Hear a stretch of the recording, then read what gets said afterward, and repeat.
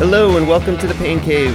I am your host, Jay Friedman, and I am very excited to be joined once again for the third time on the show by the great British ultra runner and mountain and fell runner, Kristian Morgan. Kristian, welcome back to the Pain Cave. Cheers, Jason. It's good to be back for the third time. Feels like coming home again. Yeah, I mean, other than Phil, I think you're like our most decorated guest at this point. Oh, you know what? That sounds pretty good, man. I'll take it. I'll drink to that. So before we get into your recent FKT, which is kind of the reason we wanted to have you on the show again, how's everything going over across the pond in terms of, the COVID and everything else that's going on? Tell us a little bit about where you guys are in terms of what you can do, what you can't do, what's the racing scene like, what's going on over there? Yeah, for sure. So moving on from when I got back, I spent 3 months in Thailand this year, January, February, March. And then when I got back to the UK, people were kind of stocking up on toilet paper. The shelves were getting, ransacked. It was kind of chaos. And then things calmed down. Then we went into this kind of lockdown thing where we were allowed out for one run a day or whatever, not allowed out besides essential food shopping and one exercise. Right. And then things calmed down a little bit and life went back, well, relatively normal, except for we had to wear face masks in shops. And then now we're on our second lockdown, but it's very relaxed. I mean, there's no limitation on how many times you can exercise per day. And I think mainly just my life hasn't changed much, but people are working more from home and, pubs are closed, restaurants are closed, right. But it's kind of a soft lockdown, I think. Right. That's where we're at the moment with COVID. Yeah. Yeah. That sounds a little bit more like what we had. I mean, I was talking to somebody yesterday because our cases are starting to go back up and have been for a couple of weeks. And New York has generally been okay, although in the last week or so, we're starting to see it climb again. And a friend of mine was asking, do you think we're headed for another lockdown? I'm like, we never really had a lockdown. Like, I talked to you and other friends I have in other countries. And yeah, it was, you could leave for, right, like you said, for an hour a day. You might be able to go 5K from your house. And there were people, patrolling the trails and marking your passport to make sure that you weren't out for too long. I'm like, we didn't have anything like that. That's a real lockdown. We had nothing. So I can't imagine we're going to go for anything like that. I mean, if they closed the bars and the restaurants again, I'd be happy. That'd be like, that's kind of as far as they went for us. Yeah. Yeah. Well, outside, I've never seen, one of the good things I think about this is so many people are just getting outside. I was taking a walk with a friend yesterday and he said, these people outside right now who would have been shopping or doing something, right? They can't go shopping. So they're going out for a walk in the park. I mean, that's good for mental health, good for physical health. So yeah, it can't be such a bad thing really. No, and hopefully it's good. I mean, up here, we saw a lot of negative impact on a lot of the parks and trails in terms of overcrowding, litter, unfortunately, people, who have not spent a lot of time in the outdoors, I think not really understanding what trail etiquette and that sort of thing is about. And there were a lot of complaints from people in our area and up north in the Whites and stuff where, the trails were getting overrun by people who really were not, being good trail stewards. Hopefully, if this sort of thing can lead to more awareness and hopefully more use, but more responsible use, I think that's a good thing. But we have to make sure that that's, I think, tied in with it. Like I'm happy to have more people on the trails, but they have to know, that comes with a responsibility, I think. Yeah, leave no trace, put your rubbish in the bin, make some room for somebody, if it's a single trail. I think a lot of it's down to common sense and courtesy. So if you've got good manners, it shouldn't be a problem. Yeah, for sure. Yeah. What's the racing scene like going on right now? Oh, yeah. So I was going to mention that. So outside of our first lockdown, races just had rules that they had to abide by. So there was staggered starts with races. I did actually I went to Greece and for the fourth year to go and run the Rhodope 100. And that was a staggered start. But I was with the first, I can't remember how many people sorry, but it was about half a dozen people or something, and then obviously, then I don't know how many seconds it was in between each start, Right. but it's not a major impact on the race, Mm-hmm. and it's kind of nice because it spreads people out as well. So Right. I think race directors fell into two categories. One, you've got the ones who are okay. There's new regulations that we have to abide by. It's a challenge. Okay, let's do it, and the race will go ahead. Mm-hmm. And then you've got the other race directors who just cancelled their races. Right. So I mean, I think it's down to a kind of personality type. We can do this. Yeah, there are new rules to go by. Let's go ahead, and which is good. And then the other ones just kind of cancelled their races. So I think it was a bit of a mixed bag of things. Right. Over here. Right. Yeah, with the right. races. What, I know it's hard to say, but what percentage of races do you think were canceled? Like, because especially in the height of things, it was probably 80% or more here. Oh wow. Yeah, I didn't have any stats to look at. Yeah, no, I just know that all the good race directors just put their races on with the new guidelines, right. and everybody was happy. And then the other race directors who were probably a little bit more tunnel visioned and not able to be so flexible just canceled their races. Okay. Yeah. So, as a result of that, certainly over here, and I think over on your side of the pond as well, there's been this, kind of explosion in the FKT scene, and you're a very accomplished trail racer, but the two times we've had you on before have been to talk about FKTs or attempts on the Appalachian Trail, which I think is, attempt number 2 is still in the works, hopefully for next summer. We'll get to that, I think. But one of the things that you did recently was set an FKT over in England on one of the longest and oldest trails in the UK, the Southwest Coast Path, which is I think 630-mile trail on the southwest coast of England. So tell us a little bit about the history of that trail and what attracted you to it as an FKT project. Okay, yeah. Okay, so one thing I got to correct you on there. It is the longest national trail in Britain. Okay. Or England, United Kingdom. But it is not the oldest, but it is the longest. Okay. So, yeah, I think the oldest is something called the Pennine Way. I wanted to talk a little about the Pennine Way later today. Yeah, go on. Yeah. Which Damien Hall recently broke a record, which John Kelly broke a 30-year-old. The week before, record. Right. Yeah. So kind of a bit funny there. But, yeah, the Southwest Coast Path is one of the most beautiful parts of the United Kingdom. It's coastline trail, so it follows along the coast for 630 miles of two places, Devon and Cornwall, two counties. And it's undulating because it's a coastal line, so it's all trail as well. So you're going up and down constantly. So I did the trail in the previous record was what was it, like 10 days and I think 15 hours, and I took it down 3 hours, so 10 days and 12 hours, which had me running 60 miles per day on trail, and I was gaining and losing about, I think, 11 to 12,000 feet every day. Wow. In elevation. So it was really good training ground for the Appalachian Trail, because very similar elevation to distance ratio there. And how about the terrain in terms of the footing and what kind of stuff you'll see on the East Coast? Yeah, totally rocky. Yeah. Obviously the weather is completely different because it's not humid, it's sea air. But yeah, I mean, we're talking about a rocky trail, like kind of there's not a lot of road crossings because you're kind of on the coast, so there's probably a lot less road crossings than the Appalachian Trail. But in terms of the terrain, and there's not so much wooded land that you're running through, so there's not too many routes, but really rocky for sure, and undulating. I mean, similar in some sense, but very different, because obviously the Appalachian Trail is known as the Green Tunnel.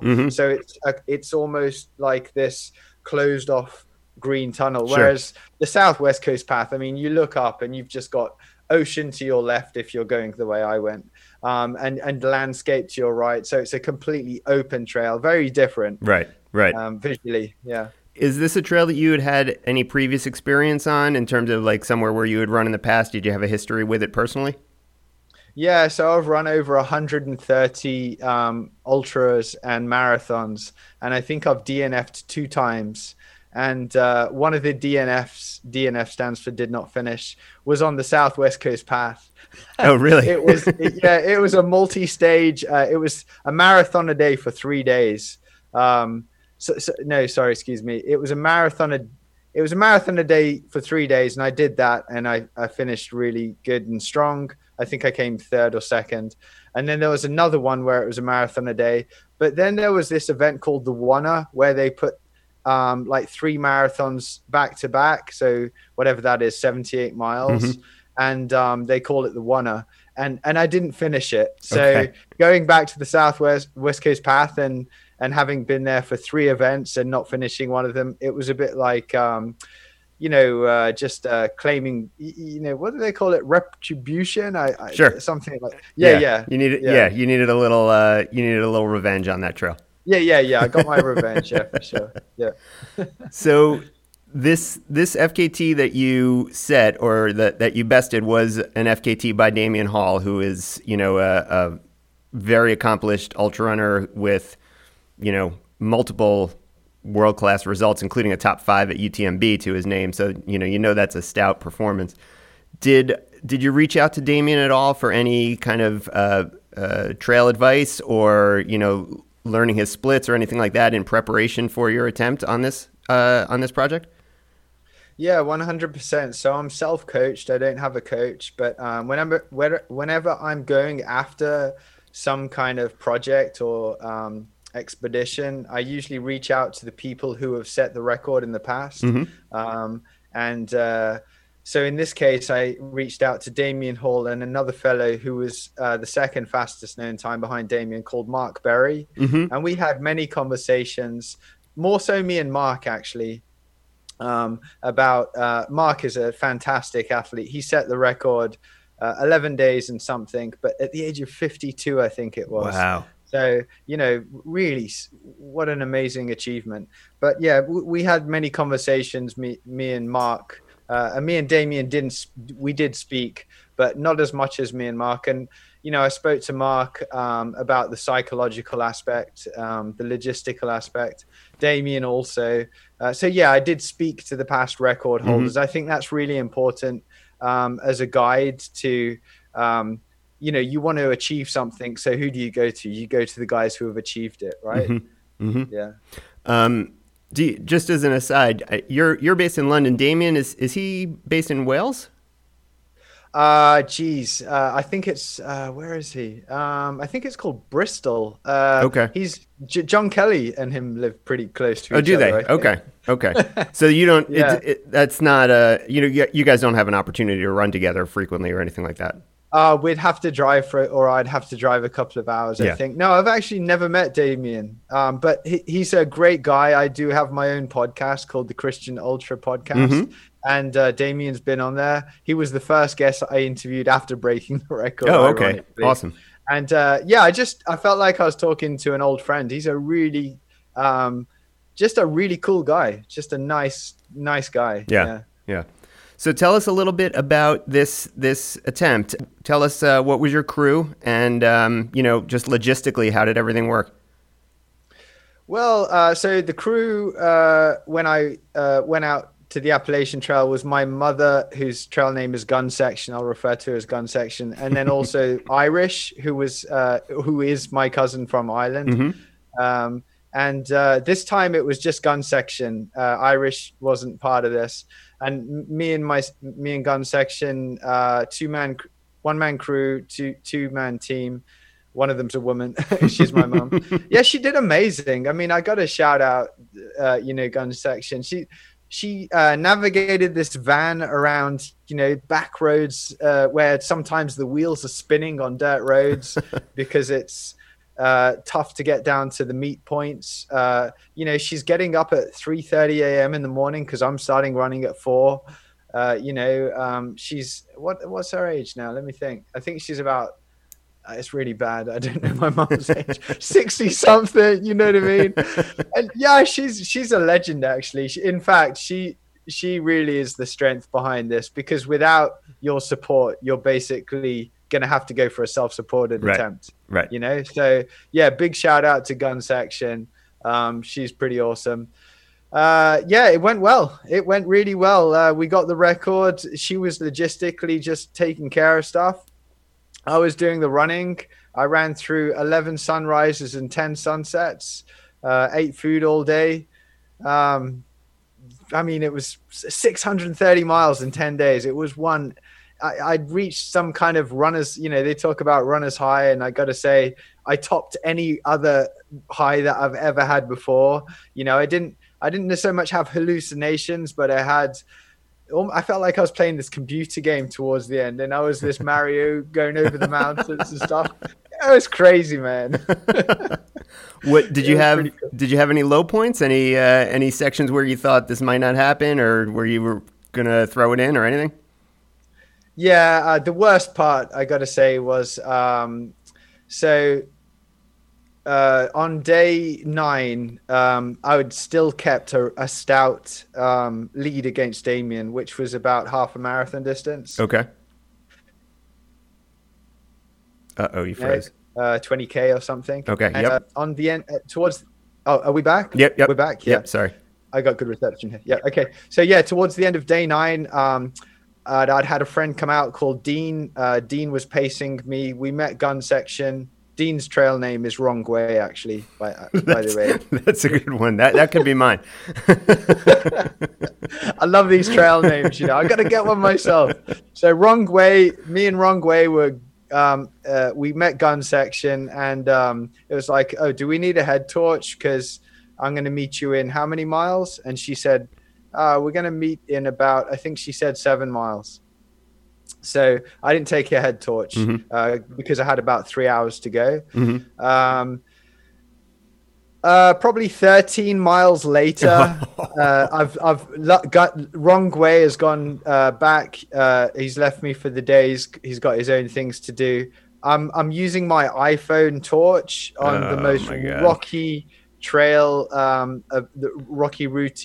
rocky kind of section of the trail. The elevation's insane. I think I gained 15,000 feet that day, and I'm just pissed, to be honest. Gun Section gave me the wrong information. I'm pissed. I'm coming downhill. I'm trying to go a bit quicker because I'm sick of running with my iPhone, and I pull my right quad like Scott Jurek did on the Appalachian Trail. Yeah. And I'm like, sugar. Okay, that doesn't feel good. I get in to meet Gun Section. She's actually not even there. The van's there. And I take the opportunity of jumping in the van and just getting a power nap. I'm like, okay, if I'm not moving forward, I need to be sleeping. Yeah. You know, because I'm sleep deprived, and this is going to top up my energy. So I jump straight into the bed that she created in the back of this van. I've been sleeping outside the whole time anyway, but I jump in this bed, go to sleep. Some photographer who's there is taking pictures of the Milky Way, because we're in one of these amazing parts of the world. Wow. And it's got no light pollution. Right. I've pulled my right quad. She comes back. She's pissed herself because she couldn't get in contact with me. We're pissed at each other. I say, okay, I'm going to try 3 miles, but I've hurt my quad. And I carry on. I realize it's not good. So then I stop at 53 miles on day 9, where I should have really done 60 to still keep that half marathon distance to get it ahead of Damien. But the benefit of that is I get an extra hour sleep. So instead of 4.5 hours sleep, I get 5.5 hours sleep, wake up the next day, and I've got 100 miles, 105, 110 miles to go. And I'm pretty much limping from the start. Oh, wow. So whether I could do it or not, it was, can I do this? Yeah. So your question was, did I have tough times? So yeah, the last 100 miles, a bit like Michael McKnight recently, hurt his quad muscle. Can I do it? And yeah, I did it. Right. I don't know how, but I did it. Wow. Yep. Wow. How much sleep were you generally getting? It was 4.5 hours. Was that kind of standard for these 10 days? Yeah, it was 4.5 hours each night. That felt, at first I thought I'd get 6 hours. You know, Okay. I thought that'd be great. And then once I was out there, there's also ferry crossings. You have to navigate what you do is you literally, when you jump, there's kind of estuaries because you're near the coast, and you have to jump on the ferry, go across, go to the other side. And if the ferry's not in operation, you literally have to run down to the point of the ferry, run back to the van, jump in the van, drive around to where the ferry would have dropped you off, right, run back down to where the ferry would have dropped you, and carry on with the run. So I think a 60-mile day, I was in the car for 2 hours, in the van for 2 hours, going around ferry areas which were closed. Right. So yeah, I think my average sleeping was about 4.5 hours. Okay, and the rest of the time, unless you were bypassing a ferry or on a ferry, you were basically moving. Yeah, always. Yeah. Wow. Yeah. Wow. So how has recovery been? It's been probably about 2 months now. You feel you're getting back to normal? Yeah, I just went for a 10-mile run before I spoke to you, averaging just comfortable pace, conversational pace, in the low to mid 8-minute miles, which is nice. Yeah, I feel it's coming back now. I did expect, think this could take a couple of months to come back from such an effort. And I think that when you're coming back from something like this, you're not just recovering physically, but you're also kind of recovering, whether you call it emotionally or psychologically. Right. Because they say running is like 90% mental or something, so you have to recover mentally as well from these kind of events to have that stoke, that motivation. Right. So yeah, I've got my motivation, and I feel I'm recovered now. I really do. Good. Yeah. Good. Is a second attempt on the Appalachian Trail still in the cards for next year? Or is that, assuming travel is back to normal and everything? I feel so sad saying this, but the Appalachian Trail is my entire life. I mean, like Jason, man, if I'm not joking, everything, I don't have any girlfriend. I got no wife. I got no kids. I got a dream, and that dream is to break the Appalachian Trail FKT. I helped set the record in 2018. I had a failed attempt last year. I couldn't come this year because of COVID, but I proved myself by breaking the longest trail held by the best trail runner in Britain. I'll be back. I'm coming back next year. Right.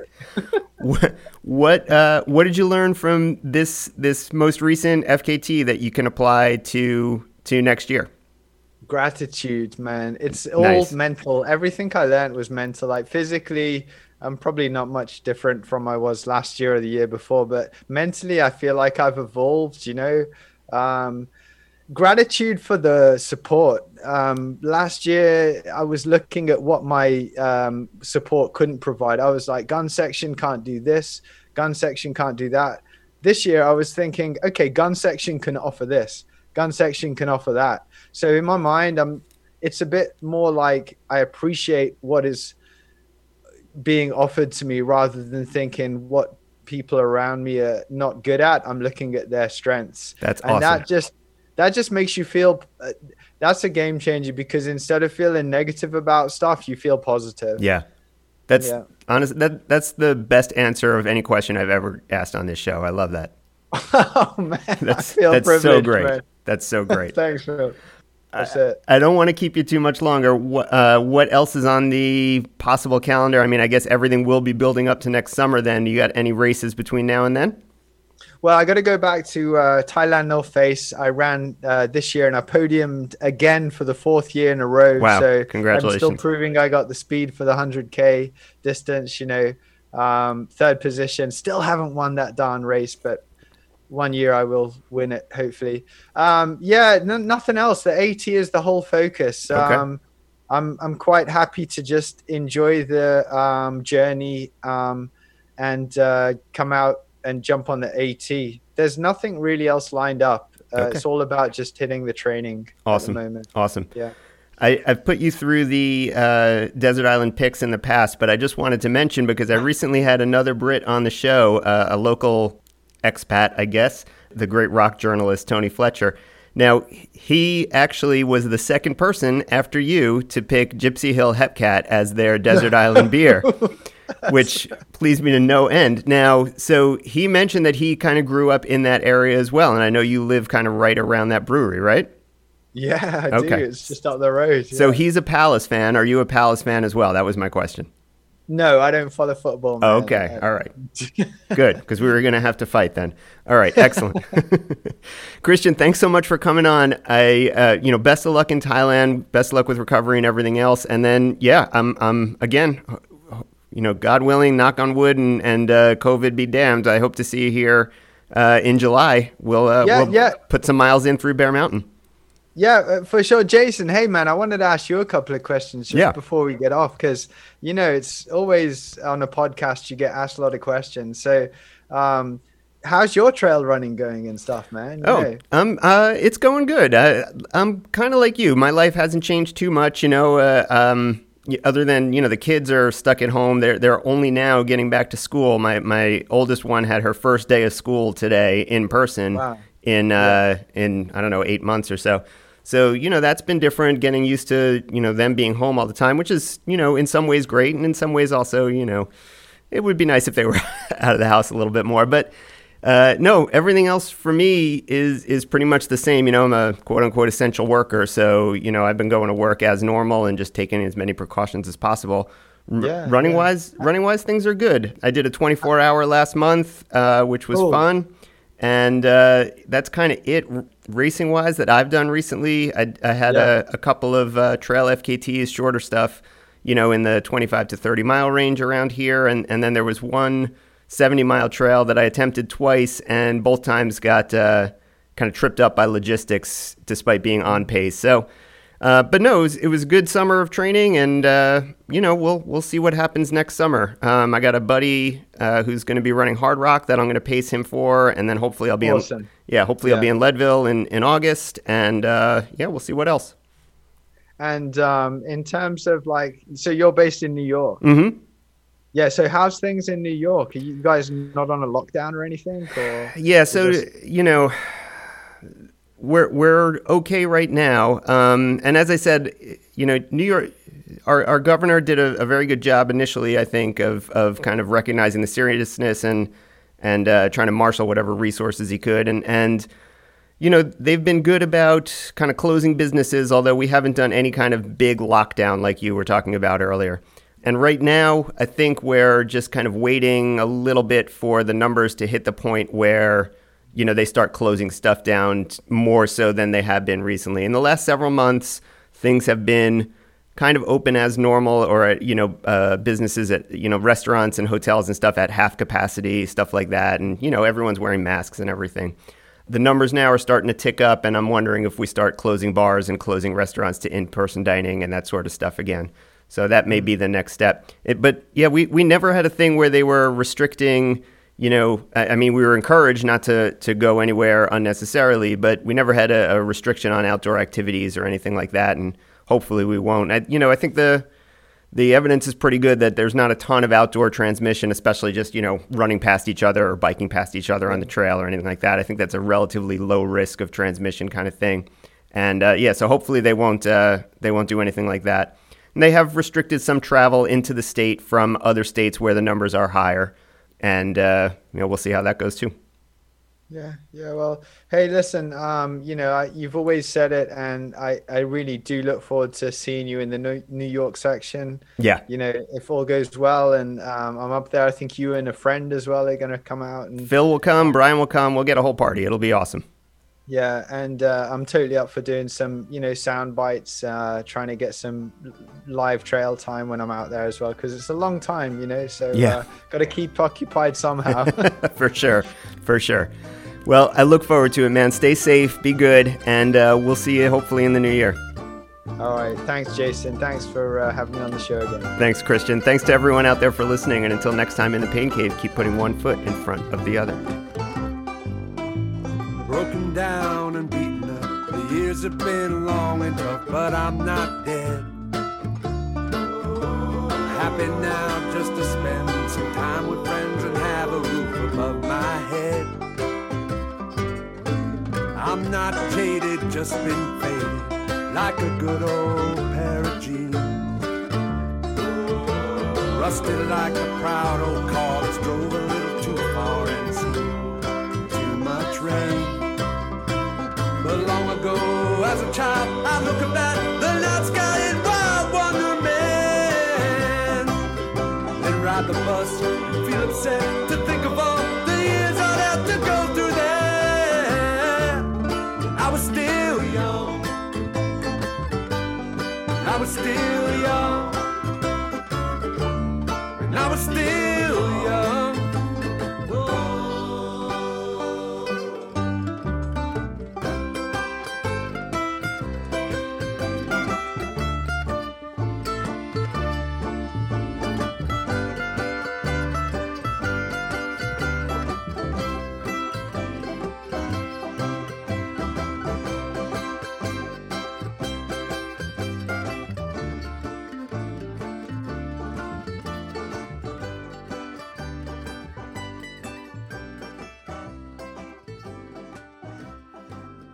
Well, it may sound funny coming from